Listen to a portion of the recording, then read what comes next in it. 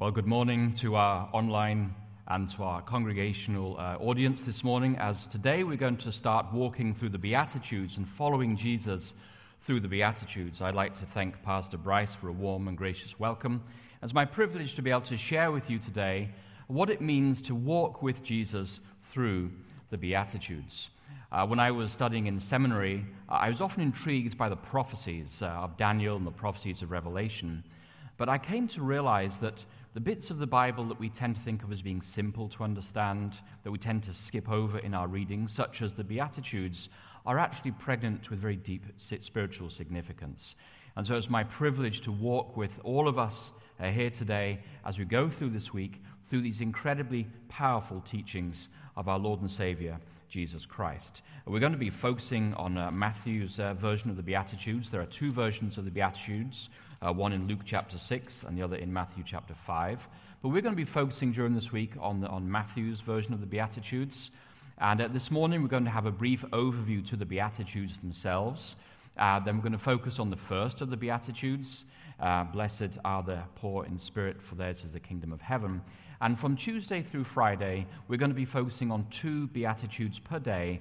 What do they mean? What was Jesus saying? And how does this apply to us today? We are truly living in troubled times. And it's important for us as followers of Jesus Christ to know what it means to follow him in a practical way.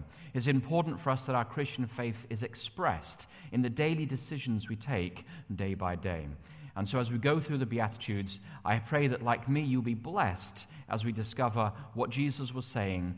And as I speak, my prayer is that the Spirit will speak to each of our hearts.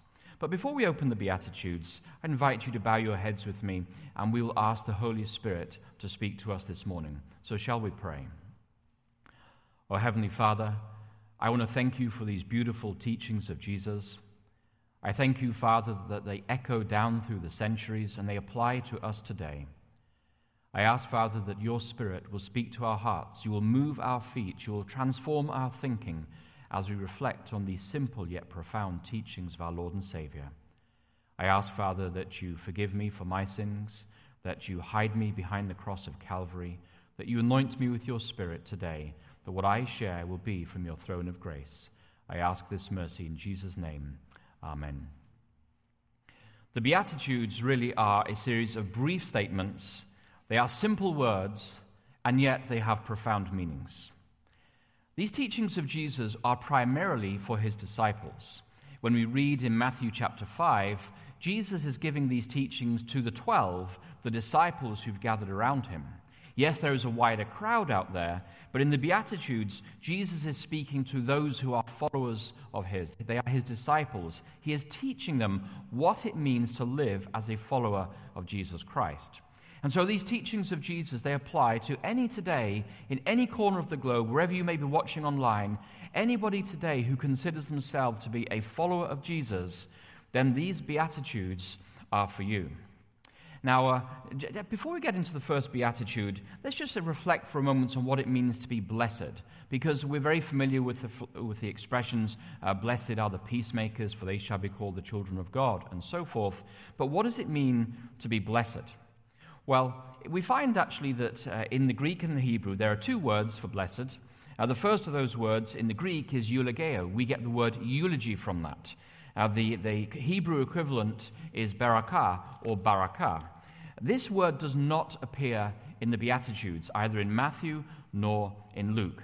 Now, the sense of the word eulogeo is that when you are praying for God's blessing upon somebody, this is the word you would use. So, for instance, if you were saying, "Oh, Father, I pray your blessing upon this family as they embark on this journey. Oh, Father, we pray for the blessing of your presence as we gather to worship you this morning." Oh, we might say beside a sick person's bed, "Oh, Father, we ask for your blessing to rest upon this sick child of yours." That is the word that is the situation where you would use eulogeo. But that is not the word that Jesus uses. The word that Jesus uses is makarios in the Greek. In Hebrew it is asia. And the word makarios is not used in a wish list when you're wishing to invoke God's blessing, but it is a word that recognizes an existing state of happiness or blessedness or oneness with God. In essence, the word makarios affirms a quality of spirituality that is already present. You're not asking for this from God. Jesus is describing this is what it means to live in my kingdom. We might say that Sister Jones is a blessed sister within our church. We're not asking God for a blessing when we use that phrase, but we are affirming a quality in Sister Jones's life that already exists. In the Beatitudes, it's important that we understand the distinction between these words, eulogeo and makarios. For instance, the third Beatitude says this, "Blessed are the meek, for they shall inherit the earth." Now, we are not to understand this to mean, if you are meek, then you will inherit the earth. That would be using the word eulogeo, but that is not what Jesus uses. He uses the word makarios. What he's saying is that blessed are the people, the point is not exhortation to a kind of behavior. Jesus is simply affirming that in this life there is a blessedness for the meek, and by the way, they have the promise that they will inherit the earth. We will come to that beatitude tomorrow as we journey through these beatitudes together. And so the term makarios is important for us to reflect upon this morning. The next thing I want to share in the introduction to the Beatitudes is the structure of the Beatitudes. And I'm trying to move the slides on forward. If we can move to the next slide back there. The structure of the Beatitudes is different in Luke to Matthew. And here we have on the screen the Beatitudes in Luke chapter 6. And what are some of the observations we can make about this version of the Beatitudes? Well, you notice there that the Beatitudes in Luke, it starts with 4 blessed statements, and those 4 blessed statements are paralleled by 4 woe statements. So, for instance, we have, if you turn in your Bibles to the passage we're talking about, Luke chapter 6, it says, "Blessed are you who are poor, for yours is the kingdom of God." So blessed are the poor at the top of Luke chapter 6. And then on the bottom half of the Beatitudes there, we have woe to the rich. "But woe to you who are rich, for you have received your consolation." Then the second positive Beatitude is, "Blessed are you who are hungry now, for you shall be filled." And that's paralleled in verse 25 by the woe. It says, "Woe to you who are full now, for you shall be hungry." Then the third positive beatitude is found in verse 21. It said, "Blessed are you who weep now, for you shall laugh." And that is paralleled by the third woe of these beatitudes in verse 25 that says, "Blessed or woe to you who are laughing now, for you will mourn and weep." And then finally, the fourth of these blessings is in verse 22. "Blessed are you when people hate you, when they exclude you, revile you, and defame you on the account of the Son of Man. Rejoice in that day and leap for joy, for surely your reward is great in heaven, for that is what their ancestors did to the prophets." This is the longest of the Beatitudes, both in Matthew and in Luke. And this one focuses on persecution. And this is paralleled in verse 26 by the woe that goes with it. It says, "Woe to you when all speak well of you, for that is what their ancestors did to the false prophets." So what can we learn about these teaching of Jesus, what it means to follow Jesus, just from Luke's version of the Beatitudes? Well, we notice there that where does Jesus actually appear in this version of the Beatitudes? He doesn't appear in the first, the second, the third, the fifth, the sixth, the seventh, or the eighth. He doesn't appear in these Beatitudes. He appears in the fourth Beatitude, which is the longest, and that has to do with persecution. And you notice that in this Beatitude about persecution, that it speaks about negatives. Blessed are you when people hate you, when they exclude you, when they revile you, and when they defame you. You have 4 negatives. And then you have at the heart of Luke's Beatitudes, that's where Jesus appears, on account of the Son of Man. And when Jesus enters the picture when we're facing persecution, then everything becomes positive. "Rejoice in that day and leap for joy, for surely your reward is great in heaven, for that is what their ancestors did to the prophets." That is, you will be counted among the prophets because you spoke up for Jesus Christ. The turning point in this beatitude is the presence of Jesus. In this beatitude here, we see that Jesus, literally, he is in the heart of the Beatitudes. He is in the middle of the Beatitudes. He appears in the heart of the longest, which is the fourth of these Beatitudes. What lesson do we learn from this? Well, simply this, that it is unbiblical to assume that just because things seem to be going well in life in a material sense, that things must be well with God. And it is also dangerous to assume that just because things appear to be going badly in life for you, you're hungry, you're weeping, you're hated by all men, and you're poor. It's dangerous to assume that just because things appear to be going badly in life, that somehow things are going wrong with God. And so this beatitude invites us to look beyond the realities that we're experiencing today. If we cannot assume that if I'm rich, therefore I'm blessed by God, if I'm poor, therefore I'm cursed by God. Jesus is denying the prosperity gospel within these beatitudes. And he's inviting us to look beyond our physical condition, how wealthy we are, how happy we are, how full we are in our stomachs, and to reflect on our walk with him that goes beyond and transcends these physical realities. We also see in this beatitude that Jesus is the heart of the Christian life. This invites us to ponder, does it not? Is Jesus Christ at the heart of our lives today? Is he an afterthought? Is he a footnote? Is he someone that we may talk about on Sabbath morning? Or is he really at the heart of our daily existence? Because these beatitudes are given to guide us in daily living. And so the challenge in Luke's beatitudes, the challenge to us is to ask, is Jesus Christ at the center of my life? Or to put it another way, does my life revolve around Jesus Christ and his presence and my teachings day by day? So then we come to Matthew's beatitudes. If you want to turn in your Bibles to Matthew chapter 5, we see there that Matthew structures the beatitudes in a different way. In Matthew's beatitudes, we see that we have a series of blessed statements. We're just going to go through them now, beginning in Matthew chapter 5, in verse 2 there. And again, Jesus is speaking to his disciples. So if you're watching this, you're in the congregation, you're watching this on the live streaming, and you're wondering, what does it mean to follow Jesus Christ today? These Beatitudes are a wonderful starter point for that discovery, that journey of discovery of what it means to follow Jesus. And so Jesus starts in verse 3 by saying, "Blessed are the poor in spirit, for theirs is the kingdom of heaven. Blessed are those who mourn, for they shall be comforted. Blessed are the meek, for they will inherit the earth. Blessed are those who hunger and thirst after righteousness, for they shall be filled. Blessed are the merciful, for they shall receive mercy.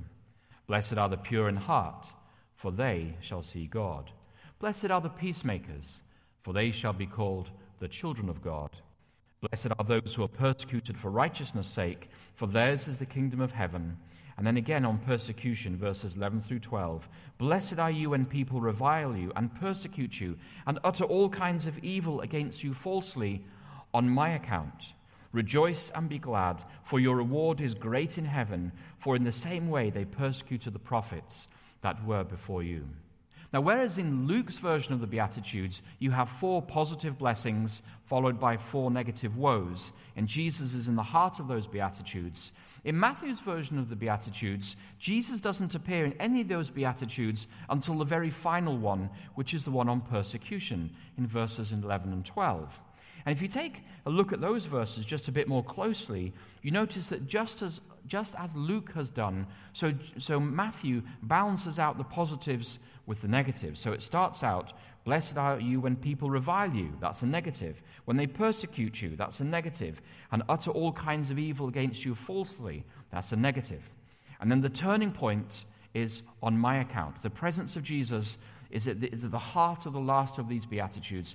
So in the midst of persecution for the name of Jesus Christ, when it is done, when you are persecuted for Jesus Christ, then the situation is changed. Then the positives kick in. "Rejoice, be glad, for your reward is great in heaven, for in the same way they persecuted the prophets who were before you." So whereas in Luke's Beatitudes, the question is, does my life revolve around Jesus? Is that Jesus and his teachings, are they the center of my life? And does everything else revolve around them? This is a great question for Christians today. We listen to many voices. You may listen to this media outlet or that media outlet. You might like this politician or that politician. You may actually, without realizing it, be following the philosophy of your favorite movie star or pop singer or whoever you may listen to.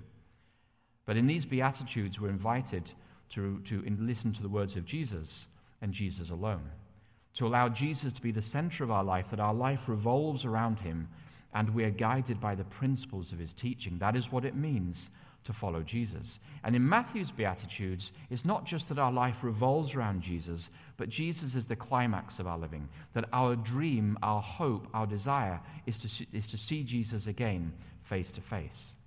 If I have no desire to see Jesus tomorrow, why would I live for him today? If I'm not filled with the hope and joy of him saying, "Well done, good and faithful servant," why would I put up with persecution on his account today? Just around the world, even in this last week, there have been tragic stories of martyrs for the faith. And there was a young boy late last week who was brutally killed by a mob. I won't say where, but it's on the other side of the world. A young Christian boy was killed for his faith, and he did not recant his faith, knowing he was facing certain death. For that young boy, the hope of seeing Jesus once again was enough to get him through that chapter of persecution.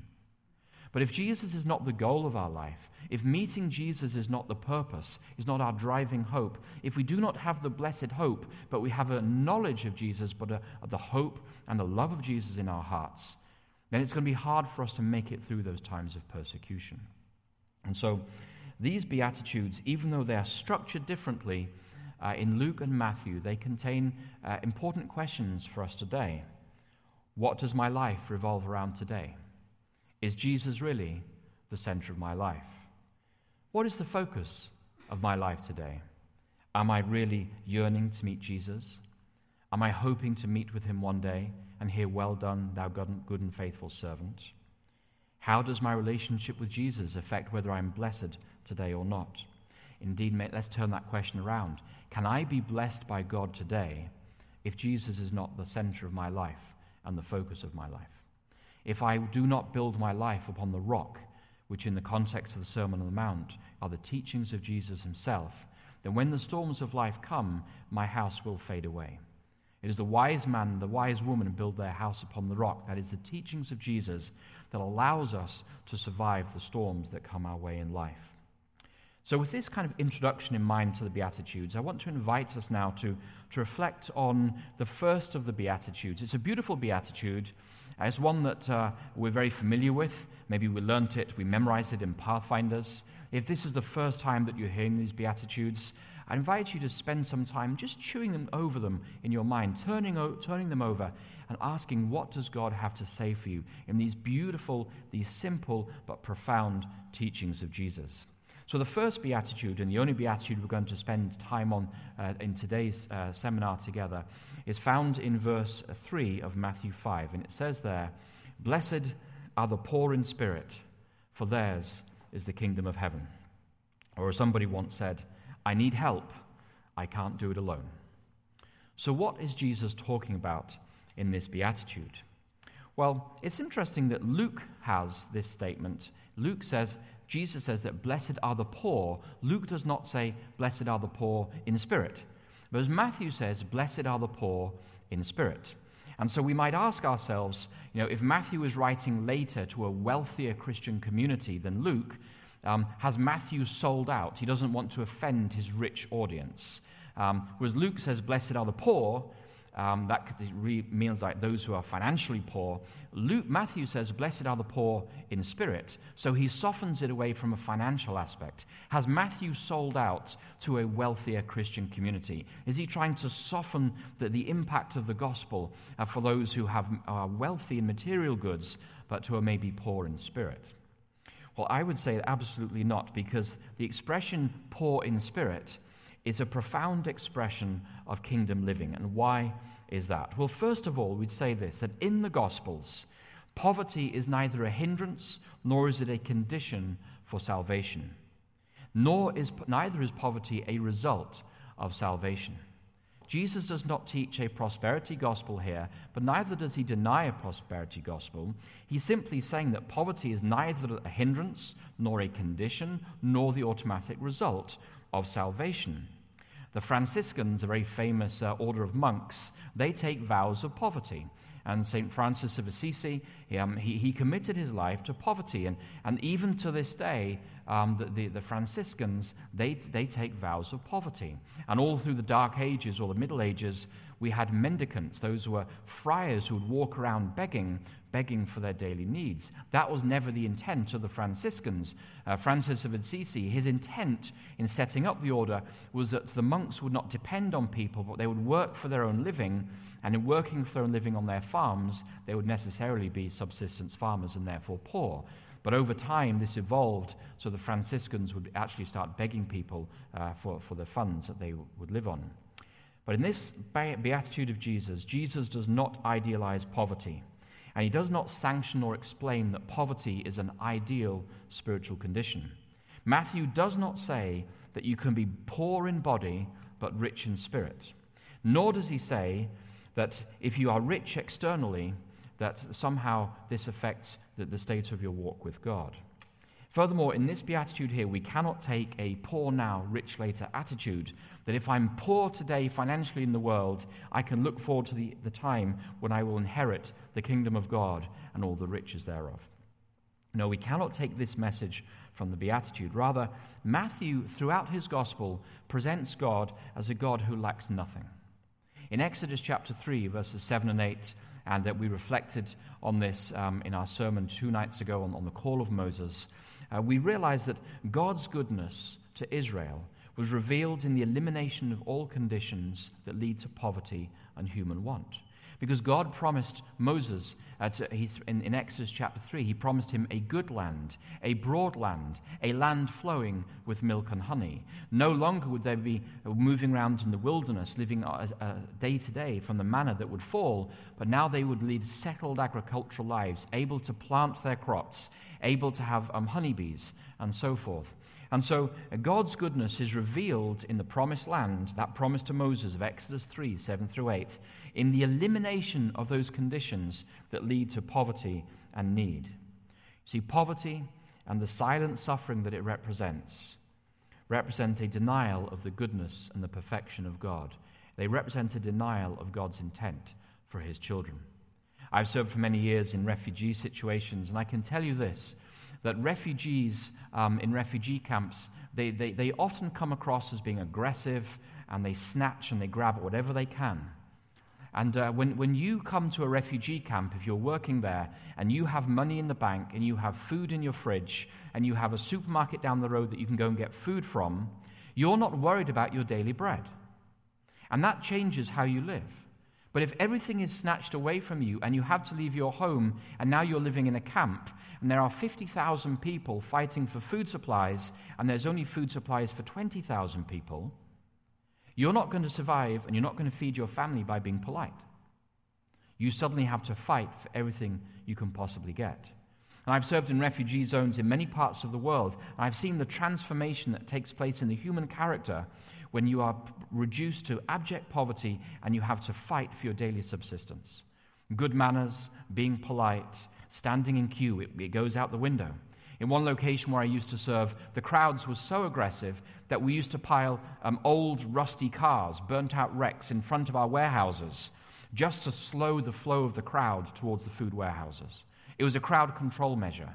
Because if you have rusty cars and heaps of scrap metal all around your warehouses, people have to clamber over it to get to their food. This is a form of crowd control.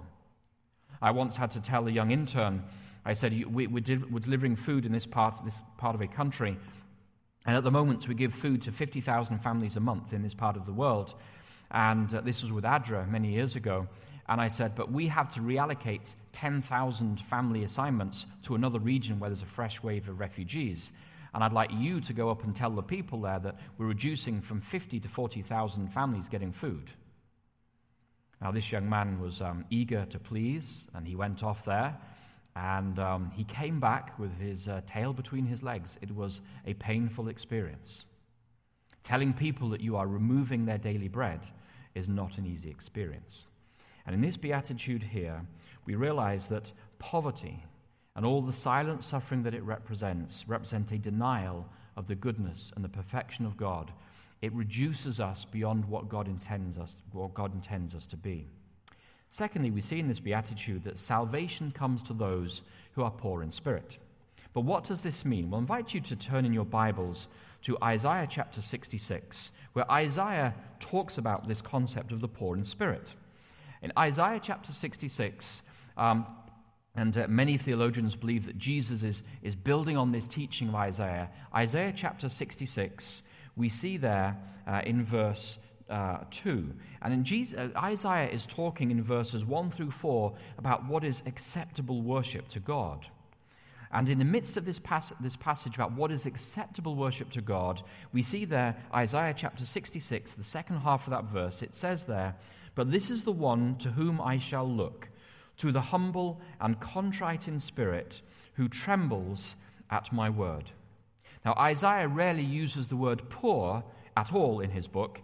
Sometimes he uses it to refer to those who do not have sufficient to eat, such as if you turn back to Isaiah 58 and verse 7, Isaiah says there that the kind of worship that God seeks for, he says, "Is it not to share your bread with the hungry and to bring the homeless poor into your house?" That is one instance where Isaiah uses the word poor to refer to those who are literally hungry and have nothing to eat. But the normal use in the book Isaiah of the word poor does not refer to those who are physically hungry. Isaiah uses the word poor to describe those who are humble enough to know that they are in desperate need of God's word and who tremble at his word. And so back there in Isaiah chapter 66, "But this is the one to whom I shall look," this is God speaking, "to the humble and contrite in spirit, who tremble at my word." Essentially what Jesus is saying is the kingdom of God cannot be received by full hands.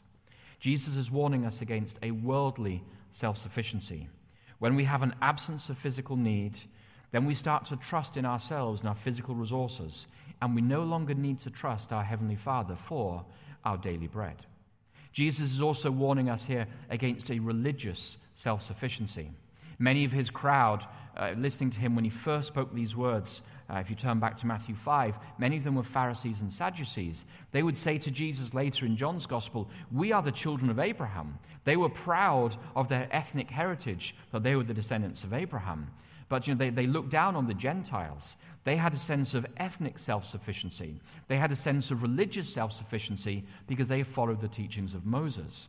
And in this teaching here, "Blessed are the poor in spirit," that is those who know they need God's grace and who tremble at God's word, Jesus is counseling us against a sense of religious self-sufficiency.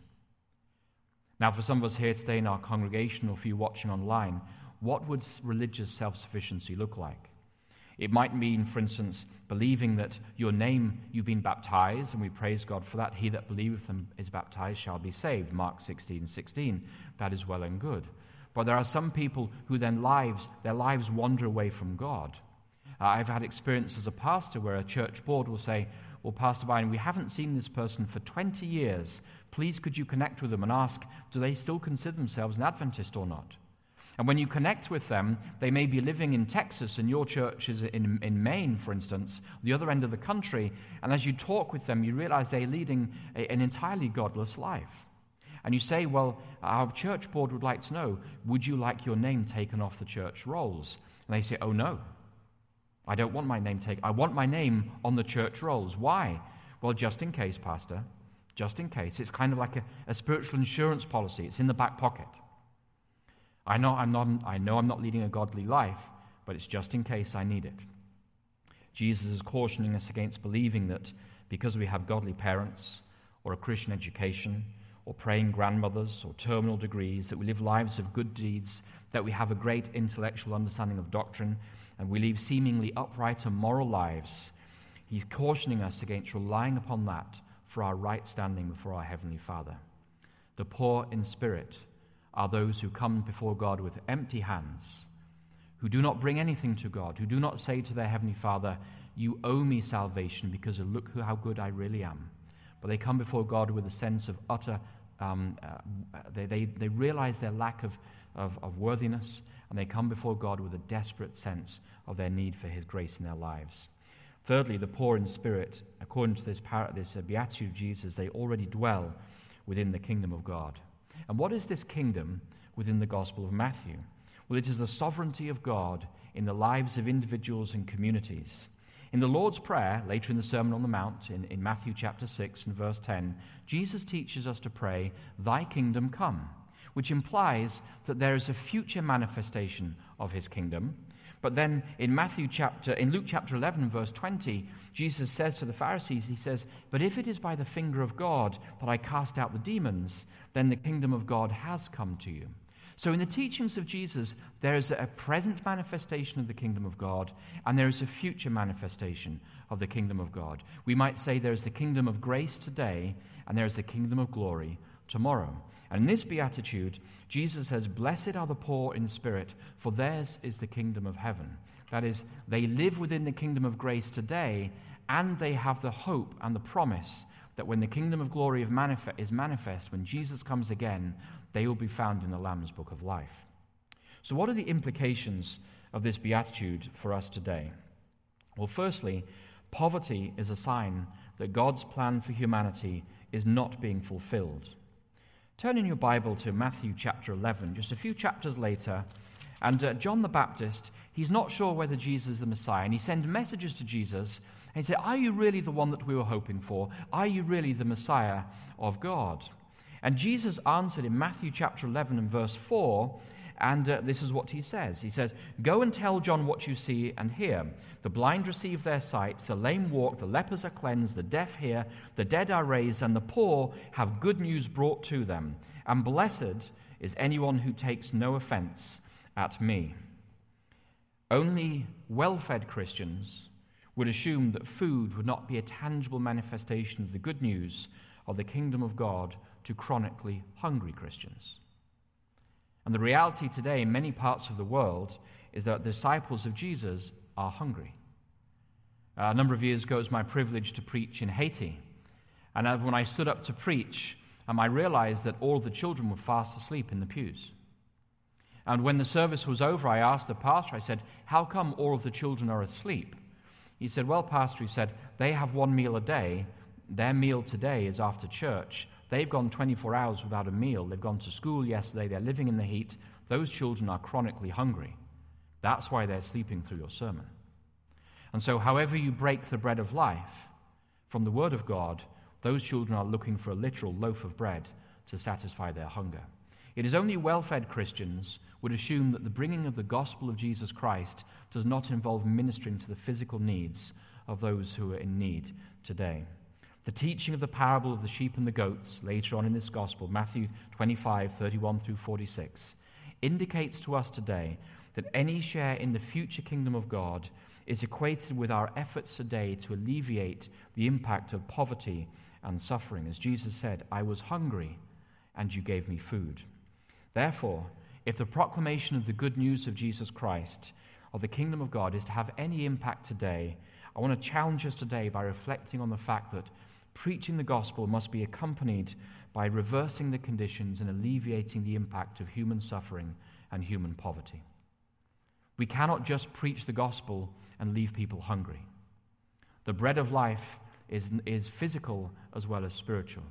"Blessed are the poor in spirit," says Jesus. We recognize our own desperate need of God, and we ask God to meet our needs, but in so doing we are to be sensitive to the needs of others, physical and spiritual, and we're invited by Jesus in this beatitude to minister to those who are caught up in the snares of poverty.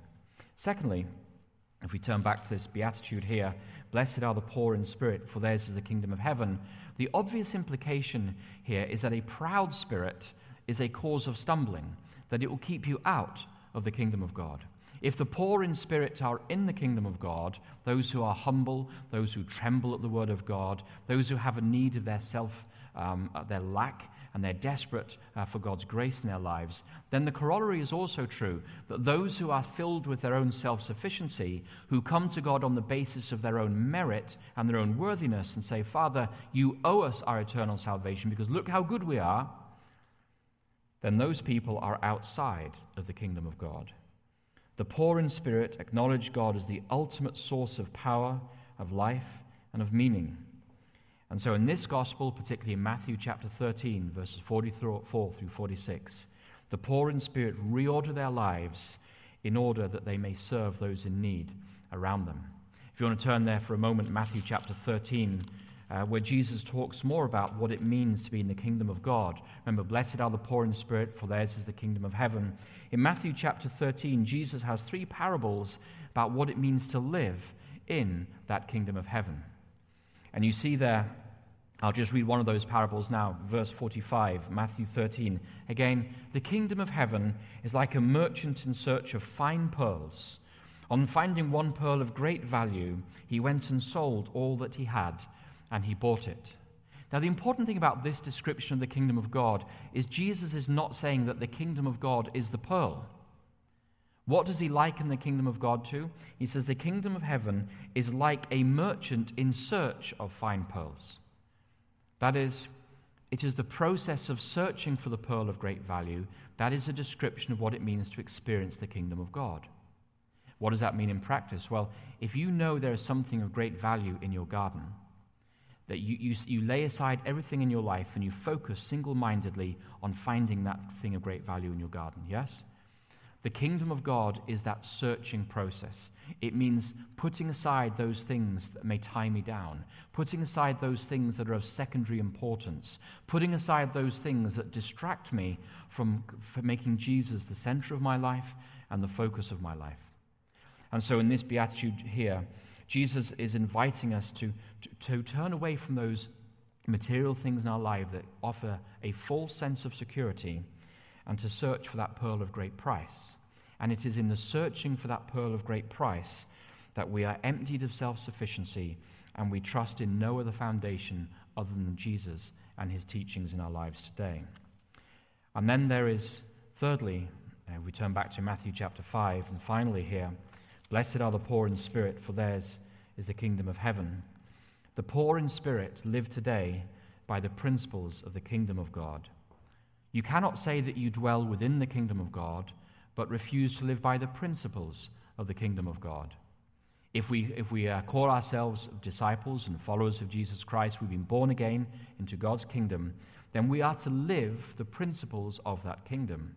And in practical terms, the poor in spirit in Matthew and in Isaiah, they strive for justice, for peace, and for righteousness.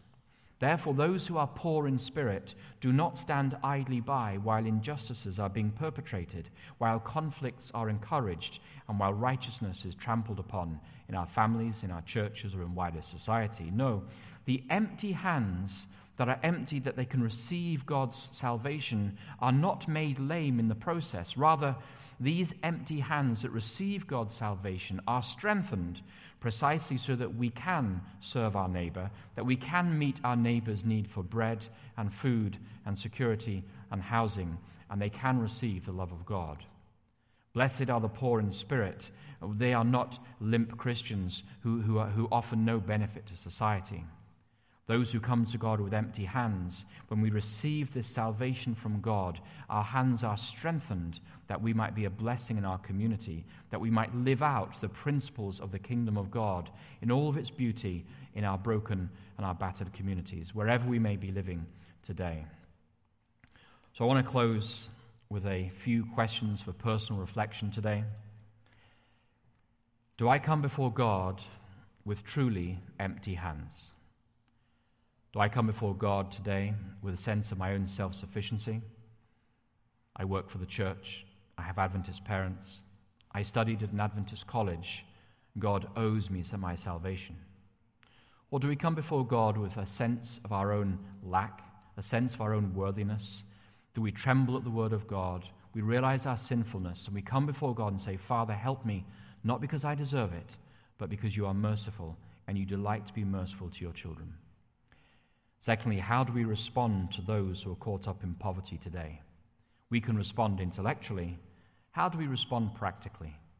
And wherever we may live in the world today, you will always find those who are caught up in poverty living down your own street or within your own community.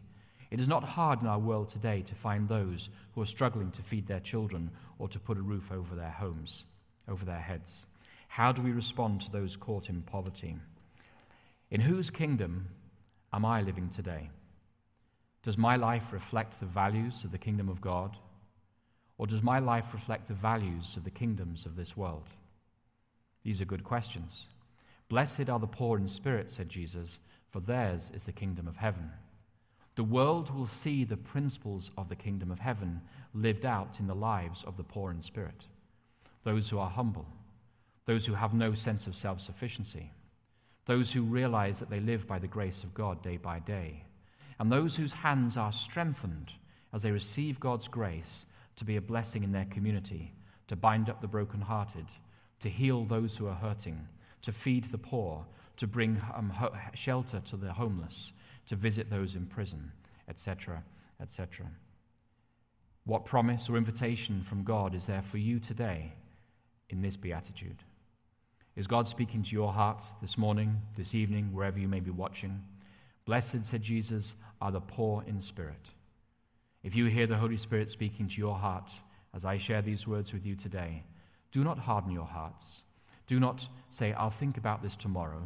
Do not say, I'm busy today, I'll think about this at a more convenient time. No, blessed, said Jesus, are the poor in spirit. Today, as we hear these words, do not harden your hearts. Do not quell the movings of the Spirit upon your heart. But ask God that you indeed will be counted among the blessed who are poor in spirit, that you may experience the blessings of living in God's kingdom today. As we journey through these Beatitudes, we're going to look more deeply at the remaining Beatitudes over the coming 4 days.